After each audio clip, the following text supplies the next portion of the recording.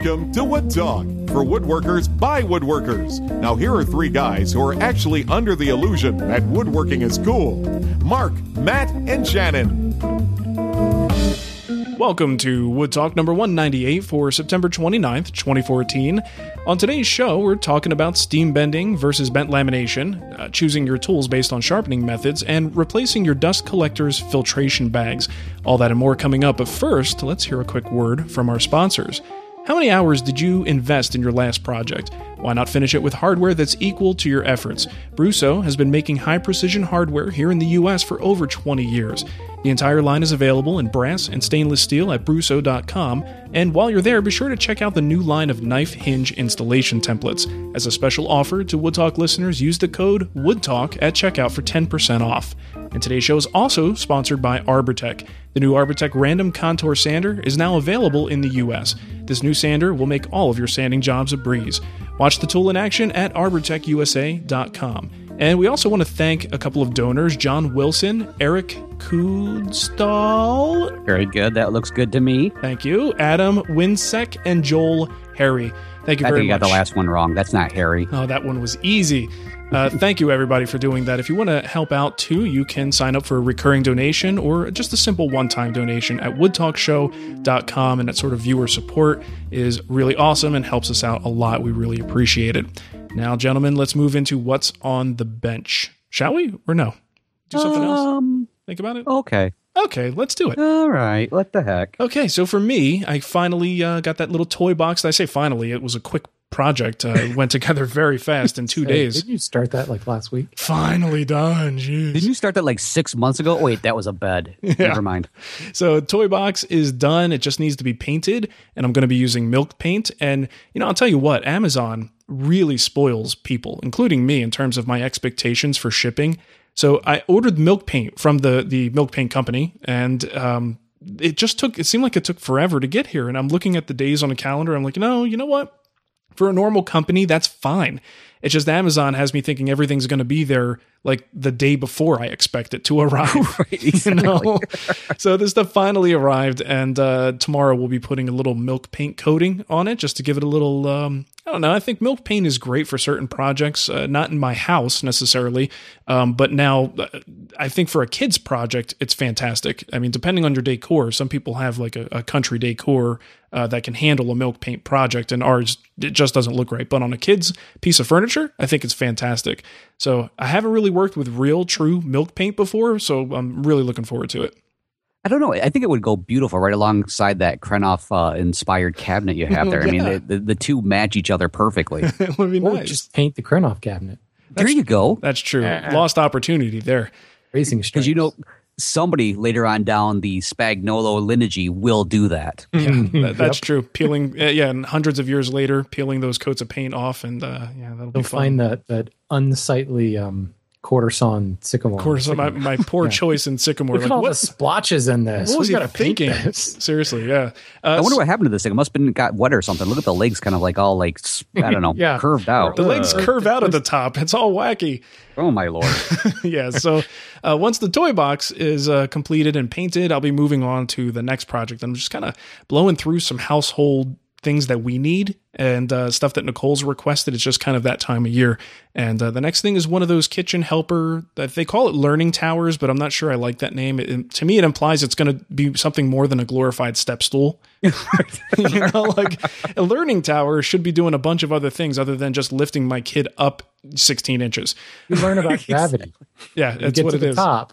I mean, I understand you're in it and then you learn stuff as you're in that thing. But anyway, point is, I'm calling it a kitchen helper because that's what we're going to be using it for.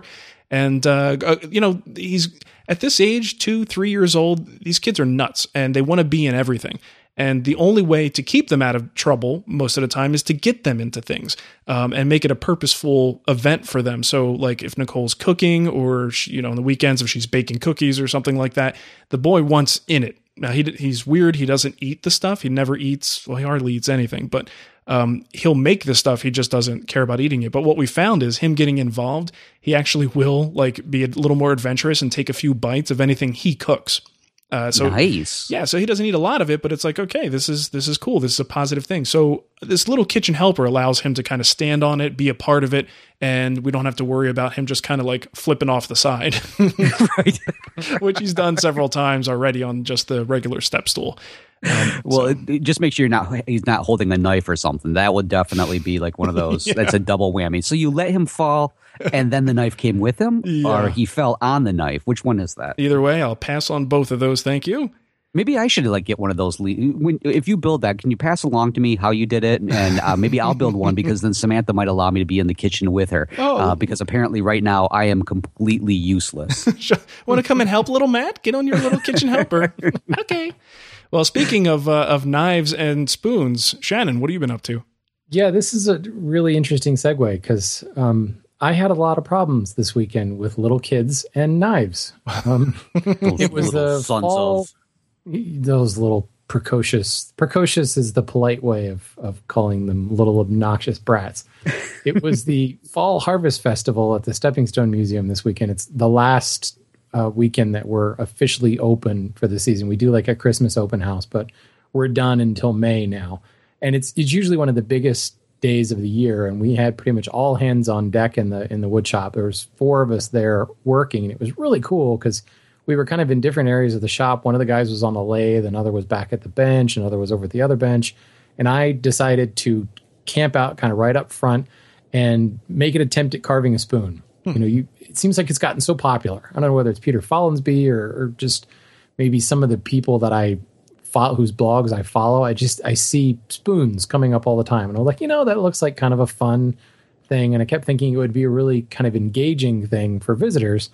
Plus, I had a big couple branches of sycamore, the power company trimmed in my backyard. And I told the guy, leave that here. And he said, okay. I said, leave that here. Okay.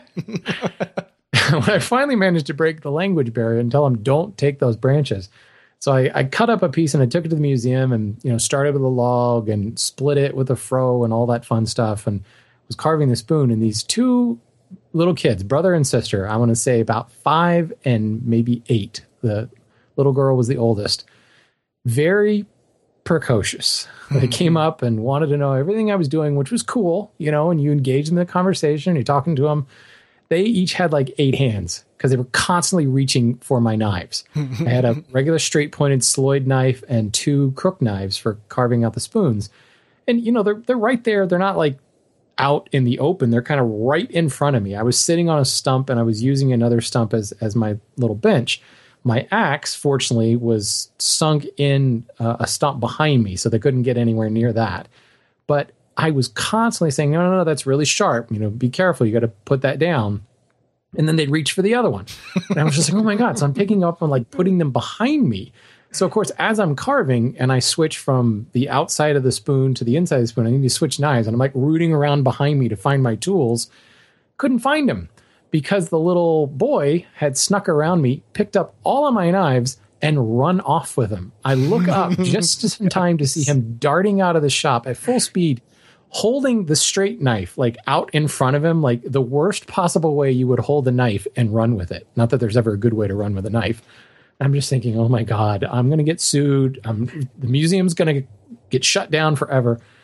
I run out of there and catch up with the kid. And what do you do? How do I scold this child? There is not a parent anywhere, nowhere. And I even asked him, and I said, where are your mom and dad? I don't know. And he like runs off again. Sounds like the type of kid that he gets asked that question a lot. Yeah, seriously. Where are your parents? I don't have any. So I got my knives back and I go back to the shop and I'm working on the spoon. And then I needed to take a break to go get some lunch. So I packed up all of my tools. Normally I would have just like moved them off the side because people don't like walk in and pick up the sharp stuff. They usually think about that. Or there's usually parental like oversight. Mm-hmm. So I pack it all up. I wrap all the knives, and there's like a leather wrap that's used to protect the blades. Put them in my toolbox in the back corner of the shop. I come back, Italian sausage loaded up, lemonade in hand, loving life.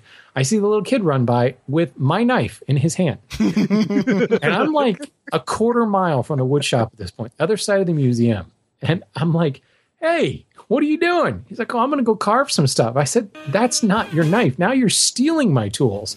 And he's like, well, I didn't steal it. I borrowed it. I was like, I so want to hit you right now. I so want to cause you harm. But it was just, oh my God.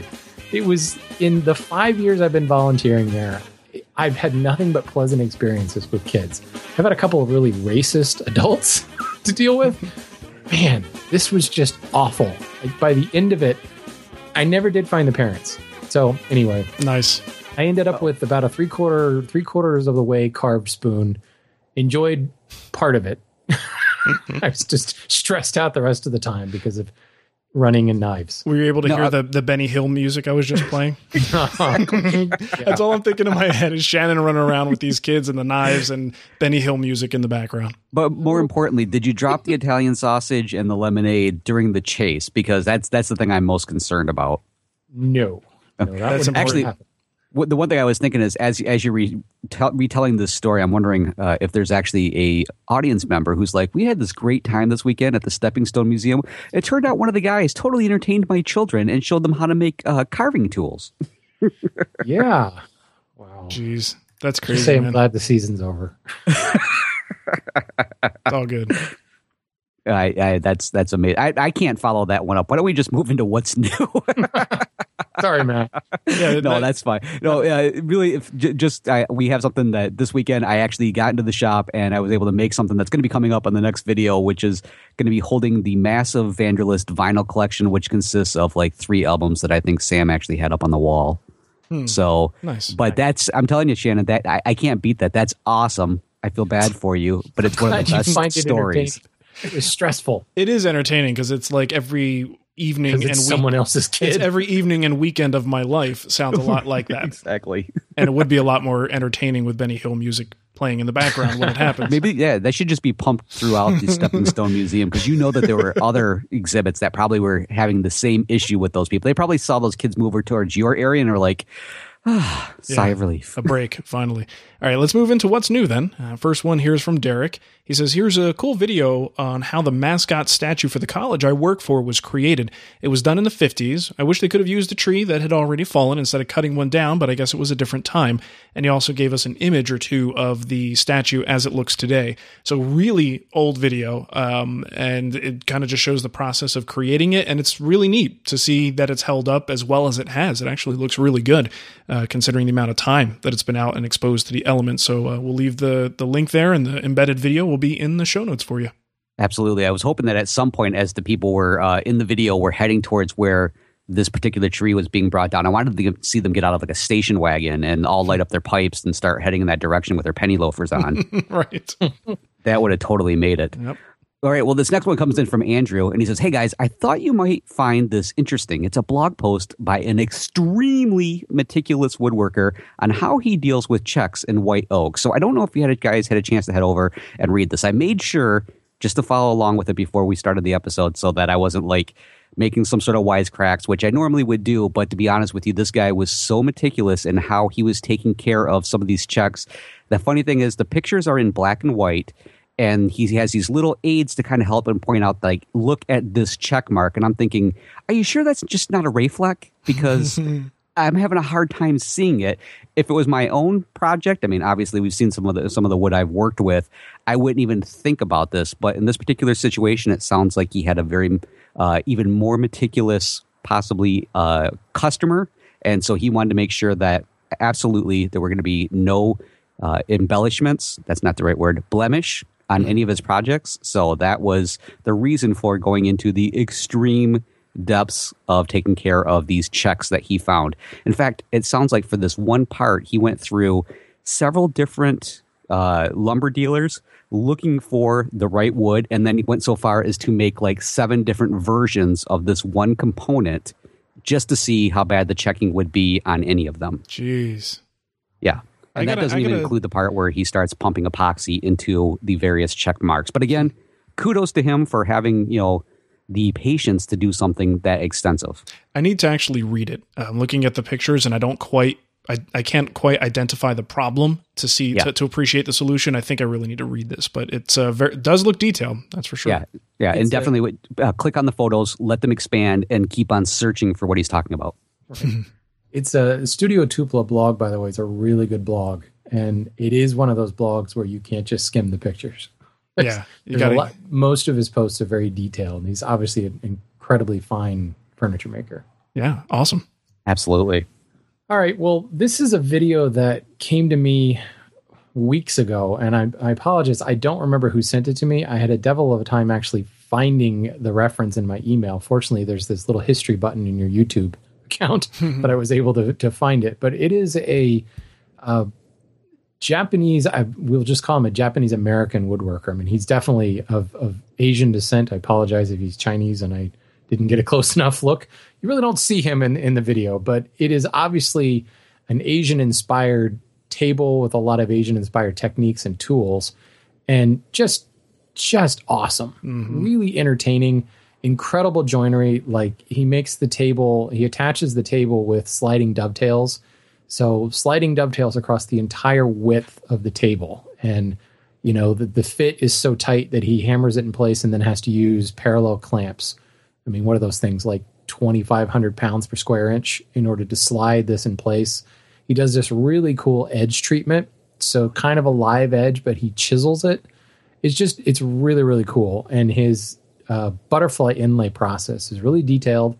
It's just one of those videos that, you know, it could have been on Vimeo as far as the quality and kind of the artistic nature of it.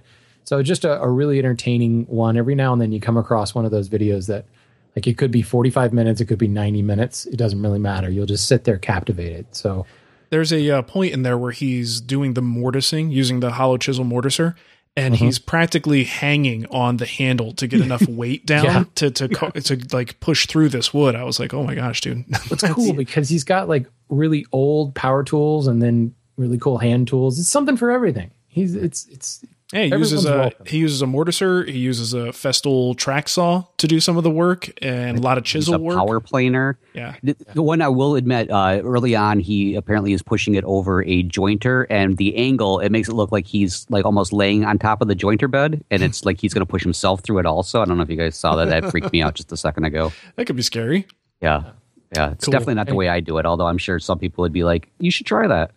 Yeah, and it's also one of those simple might be the wrong word. The design seems simple, and then you go and actually look at all the detail that's in it, and especially that live edge. A lot of times a live edge is, because it's, you know, just a natural edge, the way Mother Nature made it, can be varied, you know, and sometimes you got areas that look nicer than others. And this, the way he like textured it with it seemed like a giant carving gouge. The way he textured it made it nice and consistent all the way across, but still had that very live edge look to it, which I thought was really cool. Yeah, absolutely beautiful. I just think it was just great. I mean, the slats on the bottom, the design is great, the woodworking's great, the cinematography's great. It's a trifecta, people. Go watch it now. Stop listening to us and go watch it. Yes. No. Stick around to the end of this thing. Come back. Come on, Shannon. Get with it. Yeah, seriously. We didn't give you the link, so you got. Those kids really messed you up this weekend. We're gonna go find those little punks. He's all discombobulated. All right, let's move into our poll of the week from our good friend Tom Iovino at tomsworkbench.com. And last week we asked about tired woodworking debates. And by the way, I'll just say this week we don't have a poll because I think there was a little snafu in the posting of the this week's poll. So hopefully we'll have it fixed by the time you hear this. You could just go to the website and see what the latest one is. But last week we wanted to talk a little bit about tired woodworking debates. Now there's a lot of things listed here. I'm not going to go through all of them. I'll just talk about the most and least. The one that people voted for, saying it's like it needs to go, is 39%, an overwhelming majority in this poll. Hand versus power tools. Right. And, oddly enough, someone came in and made a comment about that and said how I wish I had excerpted his comment, but it basically was saying that what he wishes would disappear is hybrid woodworking. And no offense, of course, in brackets, no offense to Mark, but that he wishes that would disappear because the whole hand tool versus power tool debate is annoying. And I had to remind him that the whole purpose of hybrid woodworking is to sort of destroy the hand versus power tool debate. Right. So it was like he completely contradicted himself in it, but I can understand where he was coming from. I think what he meant was that he doesn't like there being another label on things. Right. But I think in terms of our ideals and what we're trying to accomplish, I think everybody for the most part would rather see that dividing line disappear and just let's all call it woodworking. So the bottom line is when you get rid of hand versus power tools, hybrid woodworking goes with it. Right. But until then, we need some terminology to talk about people's approach. Yeah, I think a lot of people confuse those terms or those ideas and think that it is one and the same, but you're right. You're right. I'm not going to go any more into it, but it does make me want to create a brand new account and go in and say something like, "Hey guys, you know what would be a great topic we should discuss? Hand tools versus power tools." I'm getting so excited about it, I can't even talk about it. It's just to see the reaction. I bet I could get a really good thread going on it. All right. Well, there's. Oh, go ahead, Shannon. I don't want to beat the point, but this is kind of fresh because I responded to a couple of emails today, and what's interesting is the dividing line for the new guys coming in. Mm-hmm. That very visible dividing line is tainting new woodworkers to the point where they think they have to go one or have to go another. Yep. And that they are different. And I had a couple of people who asked me today about like book recommendations and project book recommendations for hand tool projects. And I was just like, what do you mean? Like, I mean, other than Tom Fidgen's books, there really isn't a book that talks about a project built entirely by hand because it doesn't really matter. Whether you build it by hand or build it by power tools, it's a mortise and tenon or a dovetail or whatever, and how you cut it is up to you. Project books are measured drawings and that's it, Right. And there was this like definite, I have to know how to do it by hand because that's different from how it would be done in power. And, while I can understand, yes, you may use different tools and maybe use a jig where you wouldn't use a jig, it's still a mortise and tenon, Mm-hmm. And I got into this conversation with this guy, and it was like this light bulb moment came on for him. Like, oh, you mean I don't have to cut it differently? I don't have to use a different joint because I'm doing it by hand or I'm doing it by power. I was like, no, you use the same joinery. You build it the same way. Yeah. You just choose to execute the joints differently. And he emailed me back. He's like, I can't tell you how excited I am to hear you say that because I was worried I was going to have to retool everything. Oh my God. I mean, it was eye opening, and I felt so bad for the guy because he was afraid if he wanted to get hand tools, he was going to have to like relearn everything from the ground up. Yeah. So maybe this is a bit of an extreme example, but it just shows you what that kind of divisive nature taken, one step further can actually do to woodworking. Yeah. Well, I think we see this a lot. I mean, I know for a fact this is kind of a regular discussion that we have here in one way or another. And oftentimes, I hate to kind of use this as an example, but it seems like we will frequently hear from people that they're almost asking us, like almost asking permission to do certain things, like somehow like, okay, I've gained enough levels of experience at such and such. Here's my resume that I just, unloaded on you during this email. Can I have permission to do this? And it's like, just do it. Yeah. No rules. Just do what you want to do and what makes you happy. Yeah. And do it how you want to do it, preferably safely. And preferably without Shannon have to chase you with his Italian sausage and lemonade. But at the same time, yeah, just enjoy it. Oh, did we just find the title of the show? Geez, all these like terrible titles involving Shannon lately. So anyway, so this poll goes out and there's a lot of things on this list that were low percentage. And what I took from that is these are debates that we should still have if people are saying that they're not tired debates, right? Right. Okay.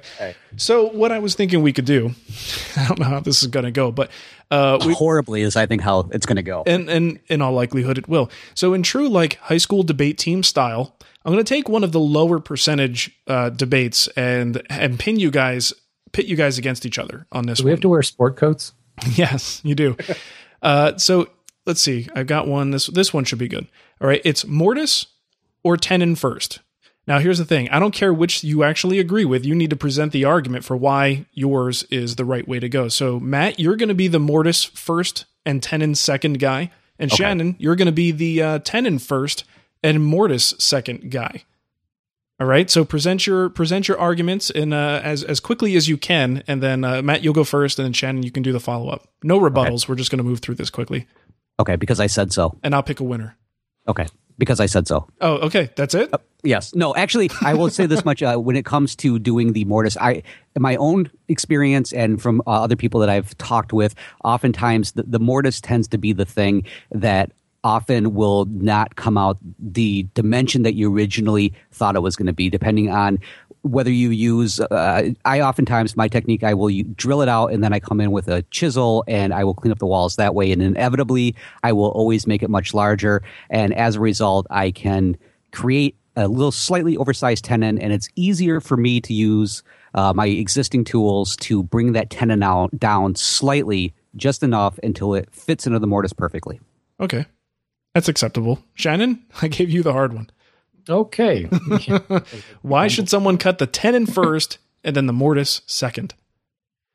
Because it's what Matt said. No, I think, yes, Matt's got a point that, sometimes the mortise comes out more unexpectedly, but I think that's even more reason why you want to cut the tenon first, because now you've got something that you're shooting for. So if you've cut your tenon, you now have a set dimension, and I find it's really easy to lay out the location of the mortise and the width of the mortise and up and down and vertically and horizontally if you already have your tenon set.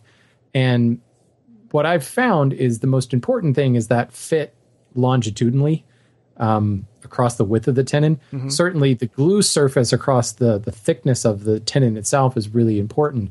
But if you can get a nice compression fit by fitting across the width, in other words, making your mortise just a little bit, shorter, then you're going to get a fit that's going to last a lot longer. It's actually a technique used in Japanese joinery where you get that compression fit more than anything else. Mm-hmm. So if you already have your tenon cut and laid out, you can exactly mark the length of that mortise, and you can even stay a little shy of that and go for that compression when you fit it. And you won't know that until you've got the tenon already cut. Okay. Let me ask you this. What do you actually do? The opposite. Okay. That was good.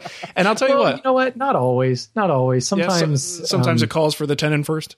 Yeah. I just put out a video today where I was cutting bridles, and granted, bridle is just an open mortise, but I cut the tenons first because I just found it was easier because of the angled shoulder to lay it out. I actually did use the tenon itself to lay it out. But nice. I'm with Matt. I mean, if I set the mortise, if I can do it with a chisel, a single chisel, or router bit, however you want, that's the fixed dimension, right? You don't want to chop a mortise or route out a mortise with a bit or a chisel that's narrower than your dimension. And then you're going to make multiple passes and everything. That's just ridiculous. Okay. So that's the kind of the fixed dimension. And then it's really easy to gauge your tenon off of that. Nice. All right. Well, I tallied everything up. I kept score.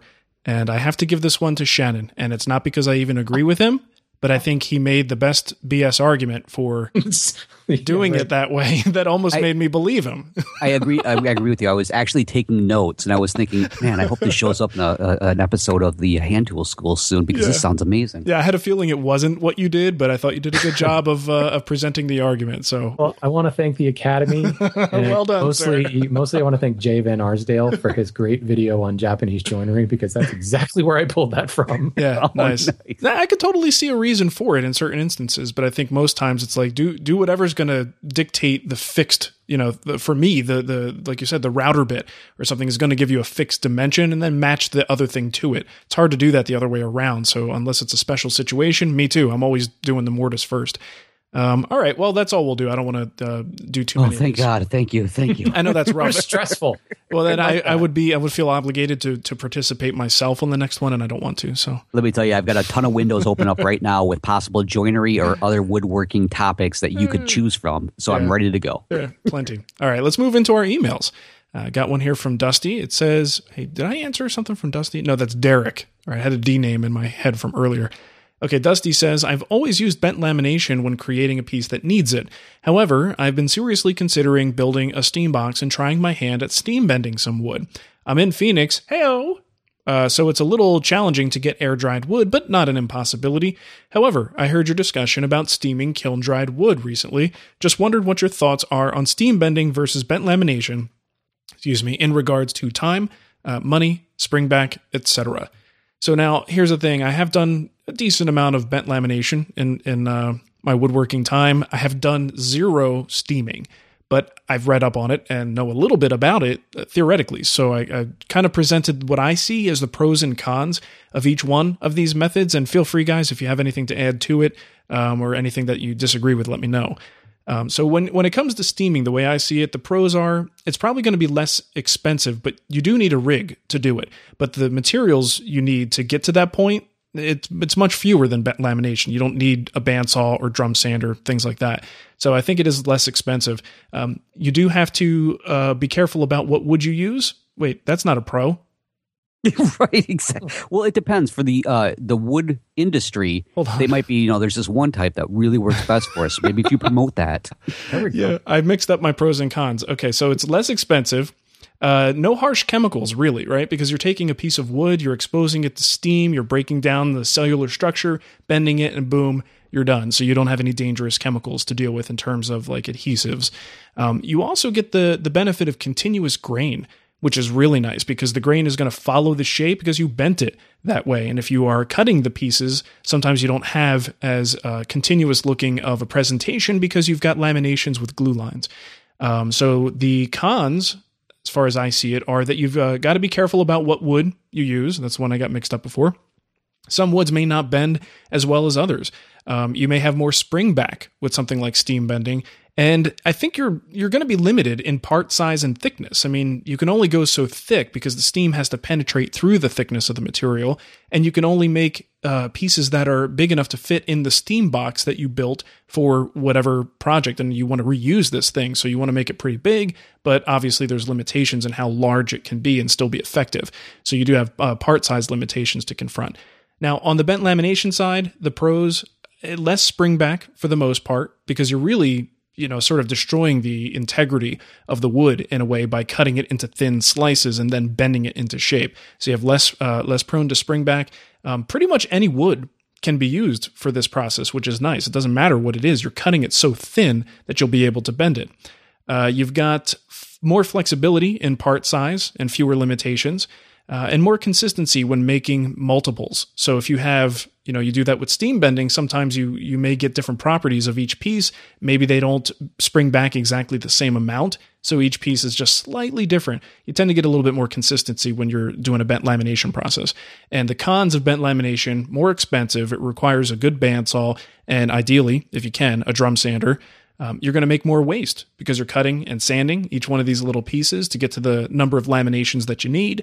You might wind up working with some nasty glues. There are some pretty, like Urac 185 and Unibond 800. Unibond has gotten better. They have a new, more environmentally friendly formulation, but it's still not the funnest glue to work with, so that's something to keep in mind. And finally, visible glue lines. Laminations, you have a glue line between each one of those pieces, and even though it's bent and following the curve, and you could do everything in your power to minimize the effect of that glue line, it can still be seen sometimes. In lighter color woods, it tends to get even more obvious.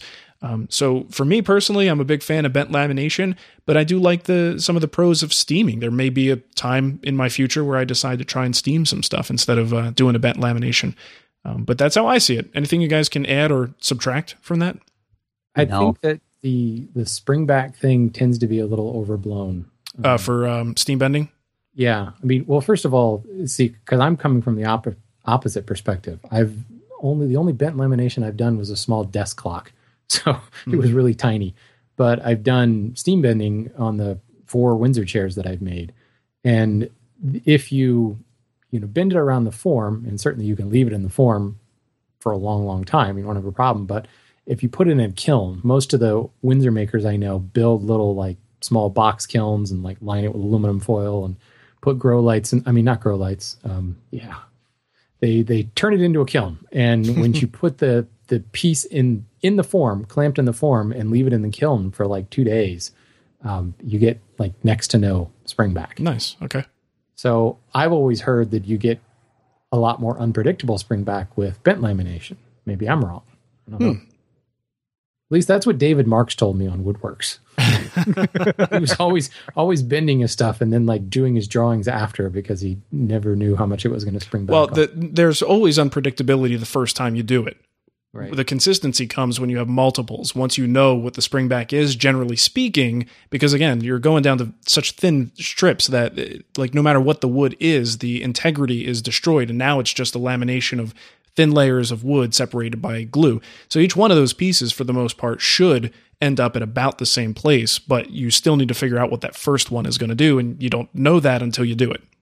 Yeah. Usually. I think the biggest thing with steam bending is that wood challenge. Now, I've been told that you can steam bend kiln dry it, and I know boat builders who do it, clients of mine that, because they just can't get air dried. It's next to impossible in quantity. So they make do and they steam bend kiln dry. But the big issue is grain run out. If the grain is running out at all, and if it's a drastic bend, it will split while you're bending. So you've got to put a lot more thought into preparing the wood, and you really need a good, preferably a nice ring porous wood. So that actually really hard to overcome. That's another. It's hard to call it a con because it's about knowledge, but that is something that makes steaming a little bit difficult that I totally left out, is the fact that you probably need more experience and more of a knowledge base to pull off steam bending as well as you could pull it off with bent lamination. With bent lamination, you just need to make a form and be able to cut thin strips and glue them together. If you can do that, you could pull it off. I seem to remember, though, it was the very first Fine Woodworking Live, the reports with Michael Fortune was like steam bending like posts out in the quad. And he was using things like maple and such. So leave it to Michael Fortune to, countermand common understanding that you have to have ring porous and all that stuff. So, well, he is Canadian, and they have different rules for stuff like that. So, yeah. Cool. All right, Shannon, you're up. All right, this comes from Josh. He said, I happened to be watching Roy Underhill the other day, and he was mentioning how he likes to use the easiest to sharpen tool first. For example, slicing most of the material for a raised panel with a chisel and refining it with hand planes. This got me thinking, do any of you guys use this sort of process in your woodworking? Absolutely, Josh. It's kind of everywhere in my woodworking. And I think especially as a person who builds, with hand tools, it is something that I have to be very aware of. When I'm cutting moldings, I do like 95% of the molding with a rabbet plane, a nice straight bladed rabbet plane. And the hollows and rounds do like 3 or 4 passes at the very end, because the rounds, well, the hollows specifically can really be a pain to sharpen because it's that concave surface. But the convex surface of a hollow can be just as daunting sometimes, specifically with like complex molders where you've got like, a Ovolo or, a Quirk OG or something like that. Those are a royal pain in the butt to sharpen, and you need multiple different little files and diamond stones and all that stuff. So you keep that sharp as long as you can. The same thing would apply to, actually just this weekend while I was making a spoon, I used an axe to probably, I'd say at least 70% of the shaping was done with an axe, because that's just a straight blade. It's really easy to sharpen an axe, whereas those little crook knife things are kind of a pain. And knives in general can be much more difficult because you've got 2 bevels that have to meet in an exact angle. So I leave that to, the last couple of passes anywhere I can. And I mean, I think that's the same in just about everything I do. You brought up the raised panels, the same thing. I do have a panel raiser, but I will do most of the work with a jack plane and then come in for those last couple of passes with a panel raiser. Do you guys can you think of examples in the power tool world where it would be the same type of deal? No, because most of the time you're not doing the sharpening. I can't really. I was trying to think of that, and I couldn't come. But at the same time, there might be something where you want to hog away a little bit of the material, so then you can come in with, say, a certain profile of a router bit, so that you're not having to come in and maybe make as many passes with it to get down to it. I'm thinking maybe I don't know, like a large. What's the word I'm looking for? Totally pulling up. Like I can see the shape, like a cove or something like that, where you might hog away on an angle or something, some of the material, and then that just means that you can come in and do the pass with the router bit in just a couple of passes, where ordinarily, because of the size of it, you might have to come in and remove more of it. This might be even a situation where with a panel raising bit, a rather large one, sometimes it might be, quick to remove a big chunk of wood first and then come in with that. Well, it's the same outcome and the same process, but for a different reason. You're not doing it because you want to maintain sharpness. You may do it because you want to maintain sharpness, but you're probably not going to be doing a lot of the resharpening on this stuff. A lot of it is just to get better results. For instance, I'm doing a long, like a long sliding dovetail. I'm going to use my table saw if I can to hog away the material first, just a couple of straight cuts to clear out that space, and then use the dovetail bit so it's got a much easier job with less chatter. I get better results if most of the stuff is removed already, and I just have to make a couple of light passes. But it isn't a sharpening issue, it's just a general sort of common sense workflow issue that makes things easier. Right. It's the same reason I removed dovetail waste with a fret saw, because it's really easy to pair to the baseline than chop. Now, in that instance, I am saving chisel edge there, but I'm more concerned about it just takes a lot longer. Yeah. And a lot more pounding if I don't saw it out first. Right. Yeah, I still, in my mind, in this weird place that it is, I see the two as kind of being very, very similar. But yeah, you're right.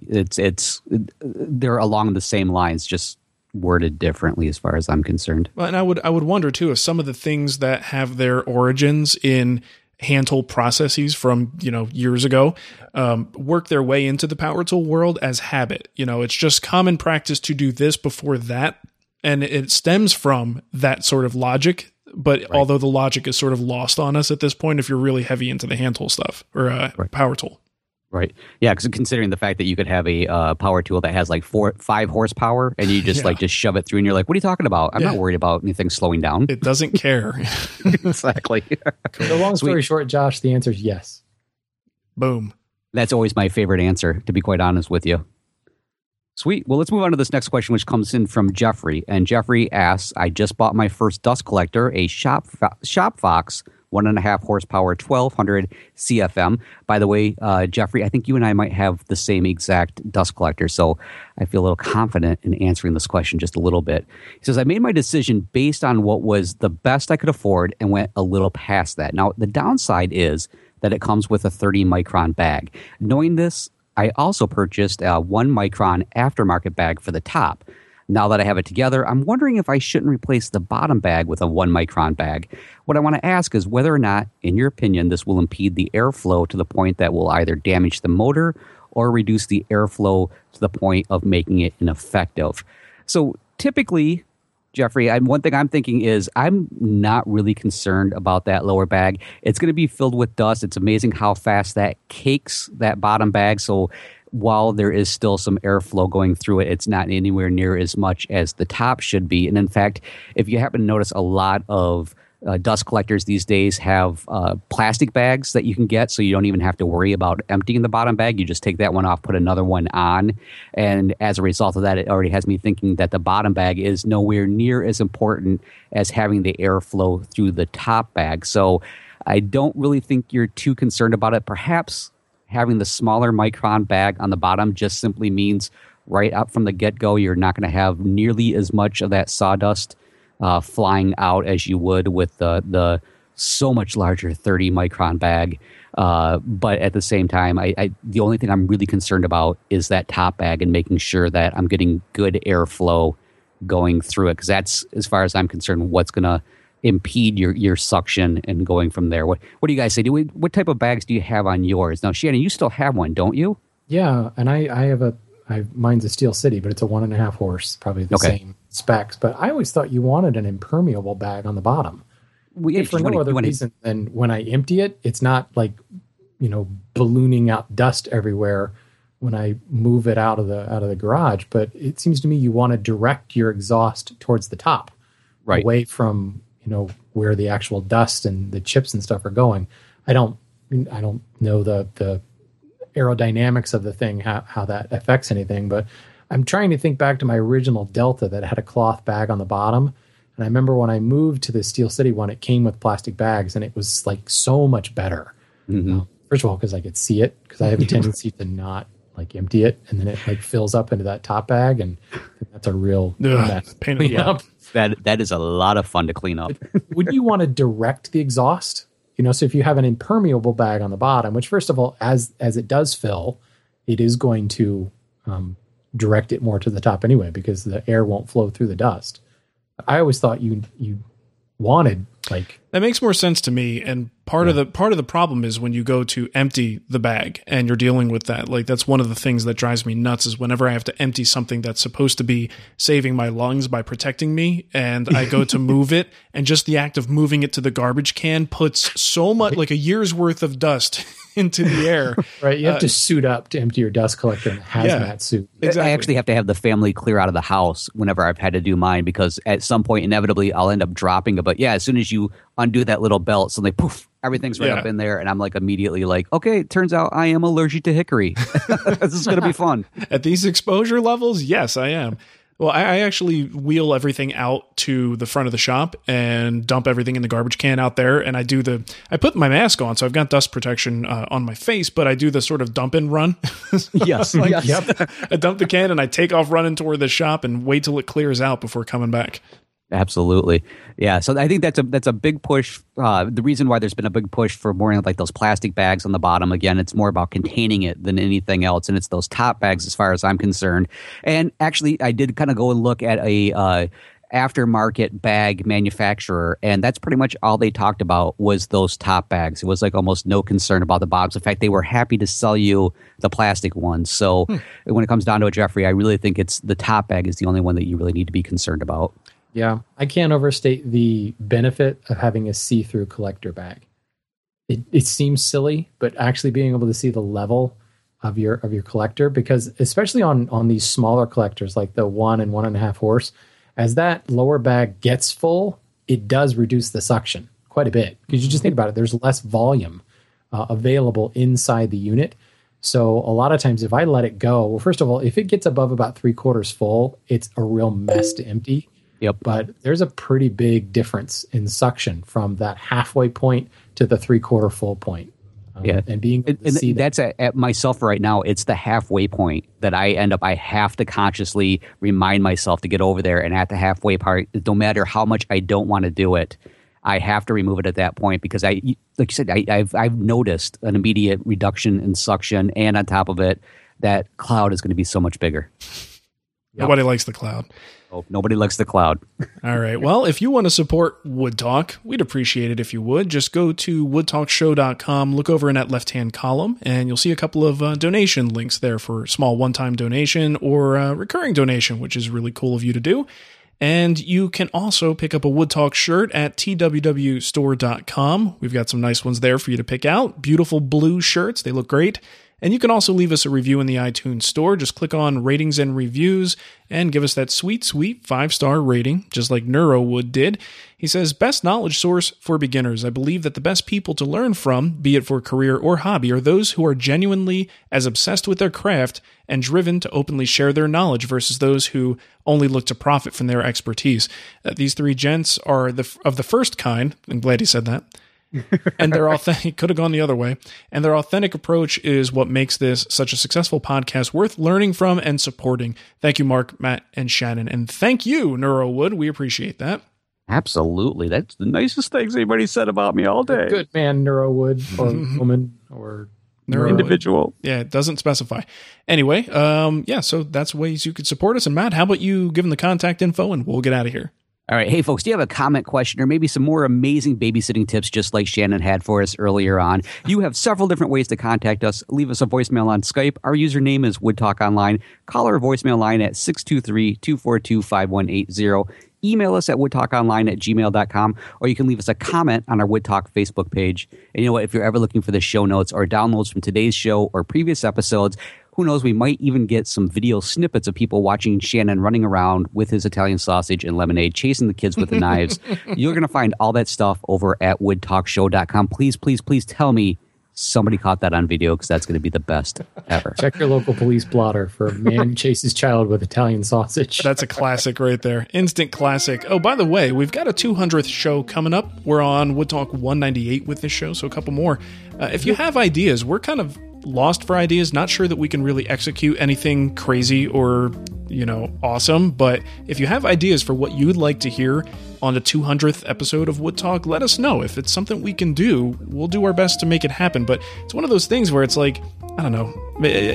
I don't know. Is it bad or good? Like Nicole and I, for instance, for our anniversary, to us, a great anniversary is like, hey, happy anniversary.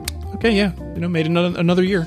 It's like, we don't make too big of a deal about it. It's just, every day is awesome in this relationship. And so it's kind of the same thing with you guys. Like the 200th episode is just another episode. So yeah. I wouldn't want to waste the time doing all kinds of things that people don't even want to hear.